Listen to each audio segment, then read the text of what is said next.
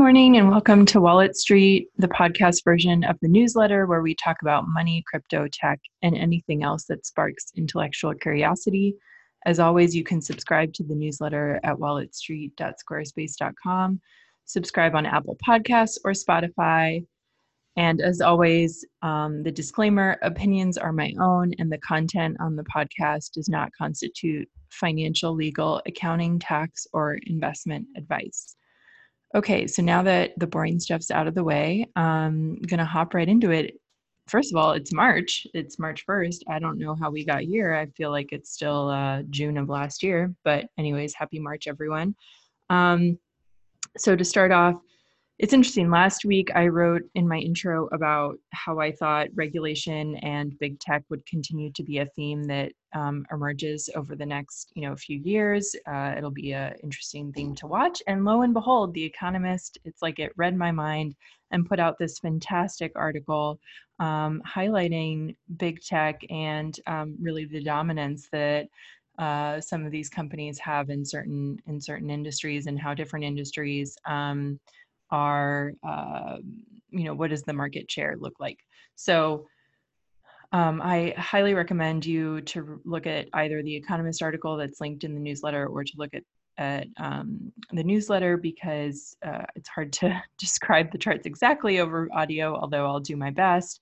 One of the charts highlights how the 5 big tech companies, what their revenue overlap amongst them looks like. And you see from about 5 years ago, 20% of their revenues were overlapped with other companies, and now that's grown to about close to 40% today. So there's kind of a convergence, it looks like, at least from this chart, of revenue sources.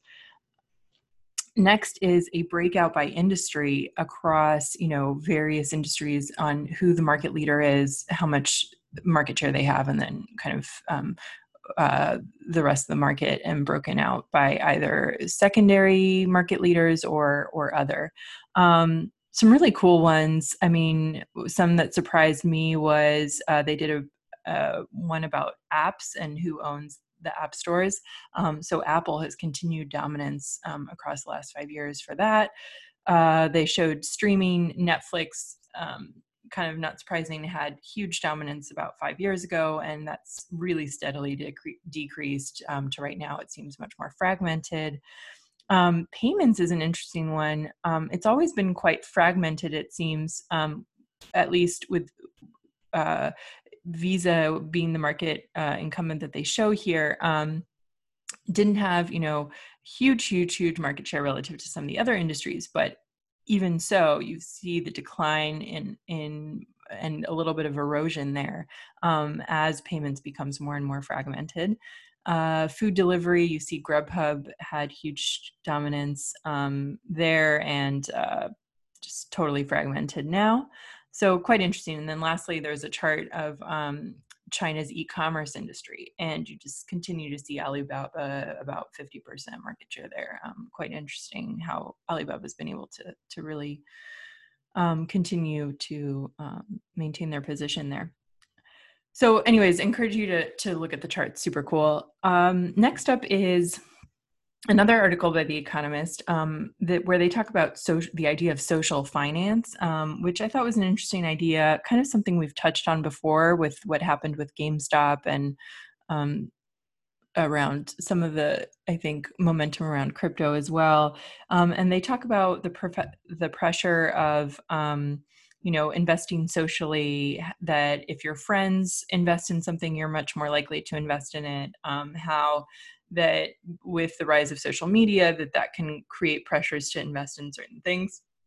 And the idea that we're moving beyond just behavioral finance, but now into social finance. So behavioral finance being more the study around why do people make certain decisions, even if they're irrational decisions.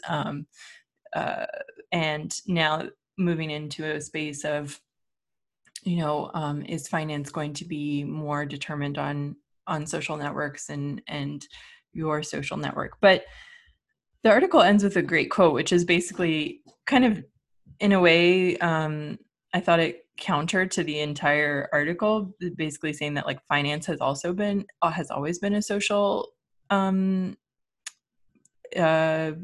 environment and based on social networks. So it kind of contradicts what the rest of the article said, but I think it's a good point. Is like finance has always in a way been determined by your social environment. So anyways, but it's still an interesting topic that I think brings up some good points. Lastly, in the kind of finance section, I did want to talk about Coinbase. They filed their S1. The S1, for those of you that don't know, is before you go IPO or your company goes public, you must register with the SEC a document that's called the S1. It's literally S-1. I forget what it stands for, but anyways, it basically is a document that overviews your company, your recent financials, and goes into a little bit of breakout of the business so that people can read more about the business before you go public. So, I mean, it's funny, this Coinbase S1, I was interested to see it. I've in my time as an investment banker in a previous life, had to work on some of these, and I just felt really bad for whoever analysts were up late at night, probably iterating on some of these documents. Although I think Coinbase actually is going public on their own, not using a bank. I'm not sure. I have to double check that. But in any case, a couple of metrics that I think are really interesting. So one is they talk about verified users. So from 2019 to 2020, the number of verified users on Coinbase was up about 34% to 43 million in 2020, which is pretty amazing. But I think what's an even more interesting statistic is the monthly transaction users, MTU. Let me actually just make sure I'm monthly transacting users. Yes, I just want to make sure I got that metric right. So they define this as a retail user who is transacting one or more products during a certain period. So just more active users. This number actually went from 1 million in 2019 to 2.8 in 2020. So that's up 180% year over year, which is, I mean, that's pretty amazing growth. And I wonder, just so much more than the actually number of verified users. So it's not just that they're getting more people on the platform. It's like that the people on the platform are just becoming more active. Or that the new people on the platform are just much more active than maybe prior ones. I'm not really sure which, but it just, I think, goes to show with what's been happening with crypto prices the last year, just much more activity around it. So I think that was a pretty eye-opening stat for me. And then also read a little bit more about their revenue, their net revenue. So they break out their revenue as net revenue plus other revenue. Not really clear what goes into their net revenue. I didn't read it super closely. I'm not sure what it's net of. I assume it's maybe some kind of transaction fees, although I don't want to speculate, so not sure. But basically that transaction revenue accounts for most of their revenue, it looks like. And from that, they cite that Bitcoin and Ethereum are really the two biggest crypto assets that are being traded. And so, they say if one of you always have to list out in your S1 kind of potential risks to the business. If Bitcoin and Ethereum, if people stop trading that and other crypto assets don't become more relevant, then that would be a risk to the business. But their net revenue is more than doubled from 2019 to 2020. So also a pretty staggering statistic. In any case, I thought that was interesting. You can check it out. It's posted on the SEC website. Moving on to science and tech, there were some cool pictures of Mount Etna that's had a recent eruption in Sicily and Italy, which are cool. And then there's also a very cool graph of the evolution of different COVID strains from The Economist, again, showing the original COVID strain as we knew it at the start of the pandemic and kind of how it's evolved over time, which is interesting. Lastly, the etc. section, or kind of the more fun and interesting pop culture section, I last night watched Nomadland. I didn't even know that it was going to win at the Golden Globes.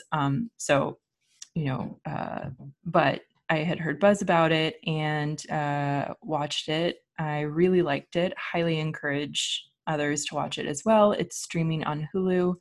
Couple of reasons I really liked it. One is I just absolute fan of Frances McDormand. I think she's the lead in this, and she's just like what an actress. I mean, or an actor. She, even though you know her and she's super famous, she's had really famous roles, she still manages to like totally lose herself in the role, and you kind of forget you're watching her, and instead you're really watching the character, which I think is difficult when you become an actor that's like so well known. It becomes harder and harder to do that, and she just manages it so flawlessly.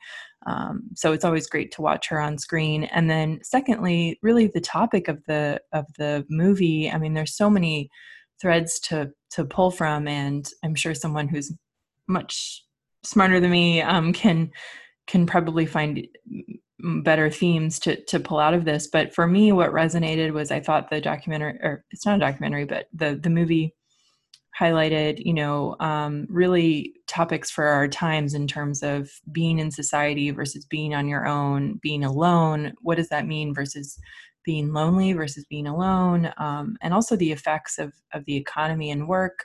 How do changes in the economy affect workers? I think it also highlighted, the growing inequality that I've mentioned throughout some newsletters and some stats around that. A lot of the people in the movie are kind of retirement age or close to retirement age, but really can't afford to retire. So they have to live out of an RV or out of a van, and they kind of take these part-time jobs or temporary jobs to get through and travel around. And I think it's pretty bonkers, frankly, that there are people out there who have worked their whole lives and worked good jobs, worked really hard, and can't afford to retire. I mean, I think that's something that we probably don't talk enough about.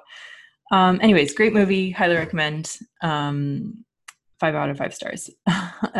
Another Hulu movie I watched recently that I really liked was the Britney Spears documentary. It was done by the New York Times, but it's on Hulu, and it's just a fantastic outlook on what has happened to Britney Spears in terms of her conservatorship that she's under right now. And I think it's a really fascinating look at how the music industry can really be very tough on someone. I think it's also with perception of time, how we treated some of our female celebrities, or actually any celebrity, I shouldn't gender it, any celebrity a few years back relative to now. I mean, how tough we are on them as a society.